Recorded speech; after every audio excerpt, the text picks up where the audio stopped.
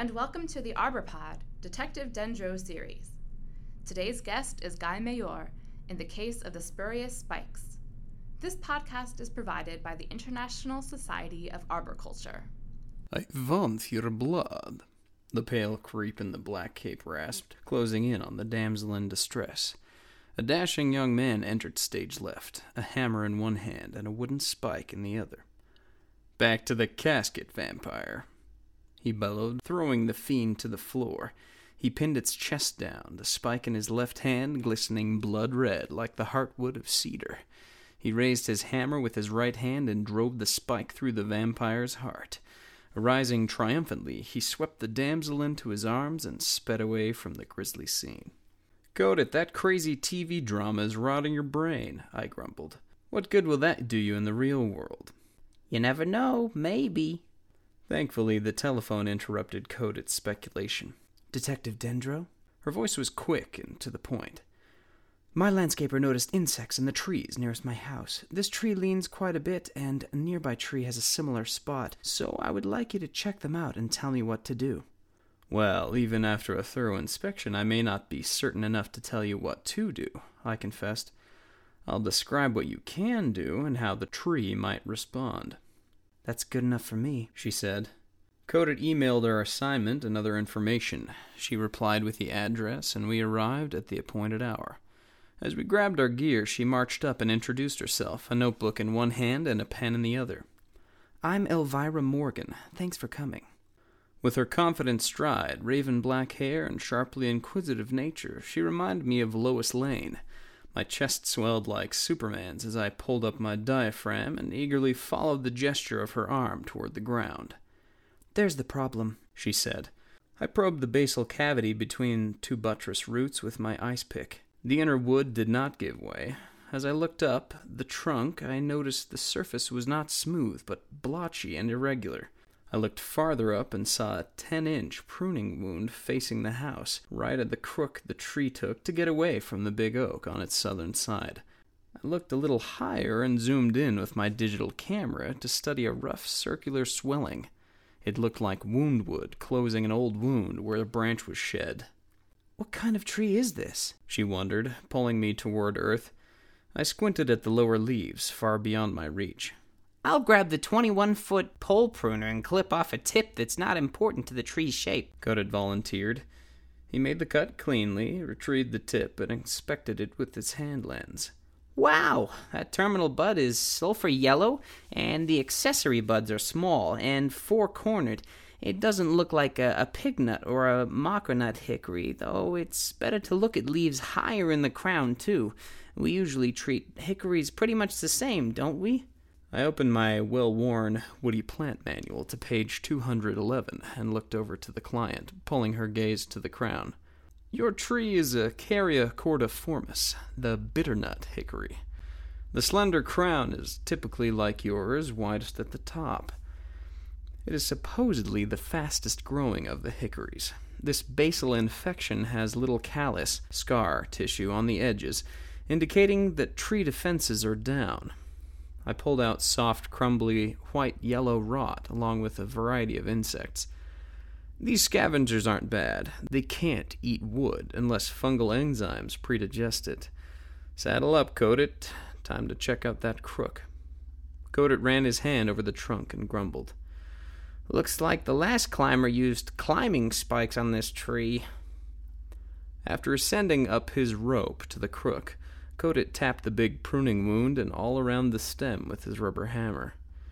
"Sounds pretty solid. There's a little callus on the lower margin of the wound.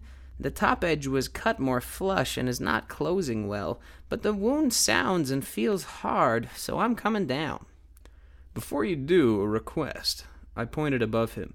"Please assess that circular swelling just above you, and extract a tissue sample."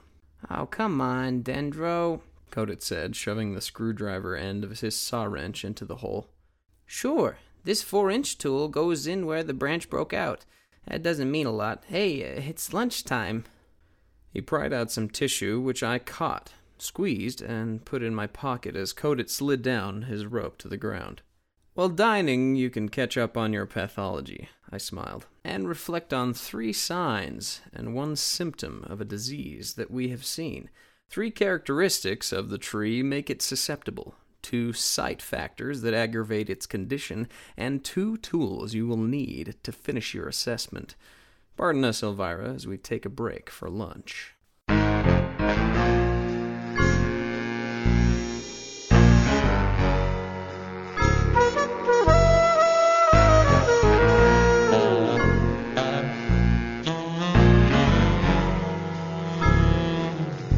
Poor callus growth around the pruning wound is the symptom, the tree's response.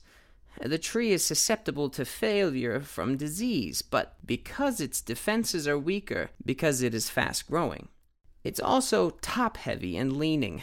Filter limits the tree's response, and being an edge tree, heavily suppressed on one side by that big oak, aggravates its risk of failure.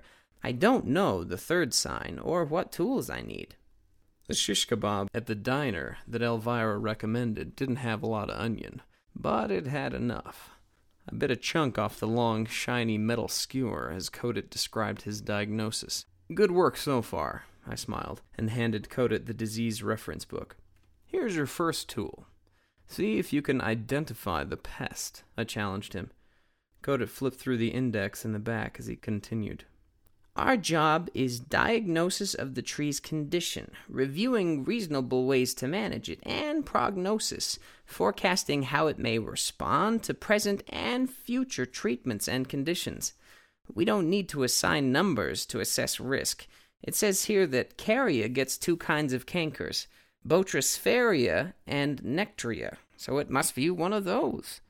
They're mainly bark and sapwood diseases, and there's probably not much strength loss in those small cankers. So pruning up to 20% of the sprawling branches and periodic monitoring might be reasonable.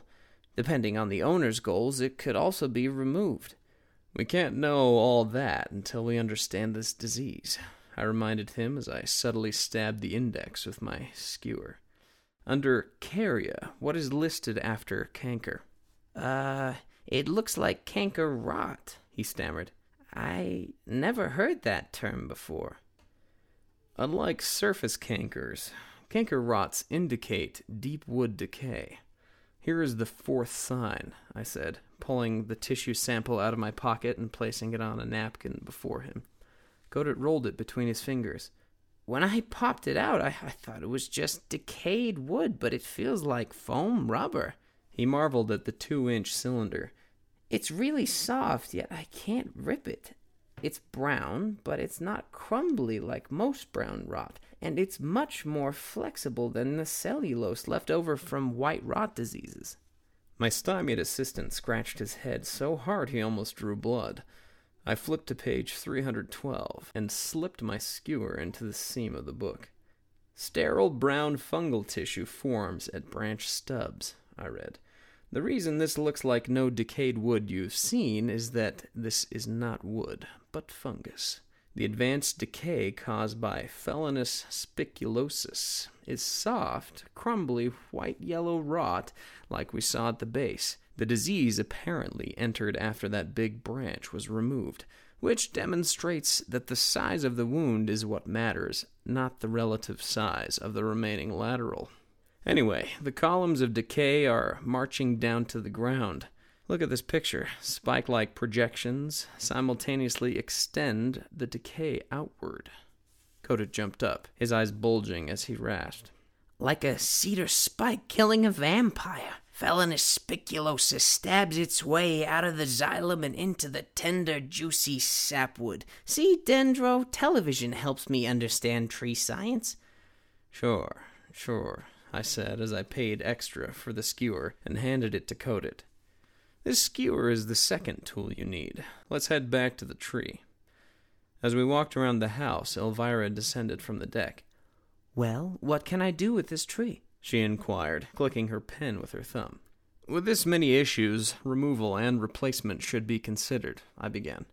At first it seemed reasonable to reduce up to 20% of the crown to lessen the lean, but Kodet is ascending again with a new tool. We may get new information from it. Kodet poked the skewer into the hole, wiggling it here and there. Sure enough, I can probe deeper at some angles, especially downward, he said, shaking his head. There's major strength loss at the crook and little strength gain from reaction wood. Lacking aerial lift access, if I had to work on this tree, I'd first tie into that adjacent tree, then I could reduce the ends of this hickory with a pole saw before putting any load on the stem. I'd definitely avoid loading the stem by rigging from it. Got that right, partner, I nodded. Most of these cankers are too irregular to be caused by climbing spikes. Those are the signs of rot. Elvira, I'm sorry we took so long to reach our conclusion. We could have gotten information faster by resistance drilling, but breaking barriers is a last resort. Probing into open cavities avoids spreading infection, and this new data indicates that a harder reduction might be more appropriate. The branches growing upward get much more sunlight, so the tree can't afford to lose branches that are growing outward. Some trees can battle pathogens for decades, stopping their spread indefinitely. But the canker rot caused by advanced felonous spiculosis typically overcomes defensive barriers, so the prognosis is still poor. Felonous linnaeus makes anti-tumor drugs, so this genus is something to reckon with. As the fungus attacks the cambium at the branch stubs, new columns of decay form within. The rot at the base indicates the whole bowl as a whole. All these cankers, the disease seems too entrenched for the tree to overcome. If you decide on pruning, a tree-to-tree guying system back to that big oak could be designed to catch this tree if it fails later on, I added, showing her page 26 of the tree support BMP. I'm pleased that you are super careful. She thanked us as she shut the notebook and pulled out her checkbook. And super thorough. I will consider removal, given the poor prognosis. A sourwood, Oxydendrum arboreum, might do nicely in its place, I suggested, squeezing her right hand as I accepted payment from her left. In midsummer, its flowers hang like bright white spikes. We hope you enjoyed this episode of the ArborPod Detective Dendro series. You can earn CEUs for this podcast.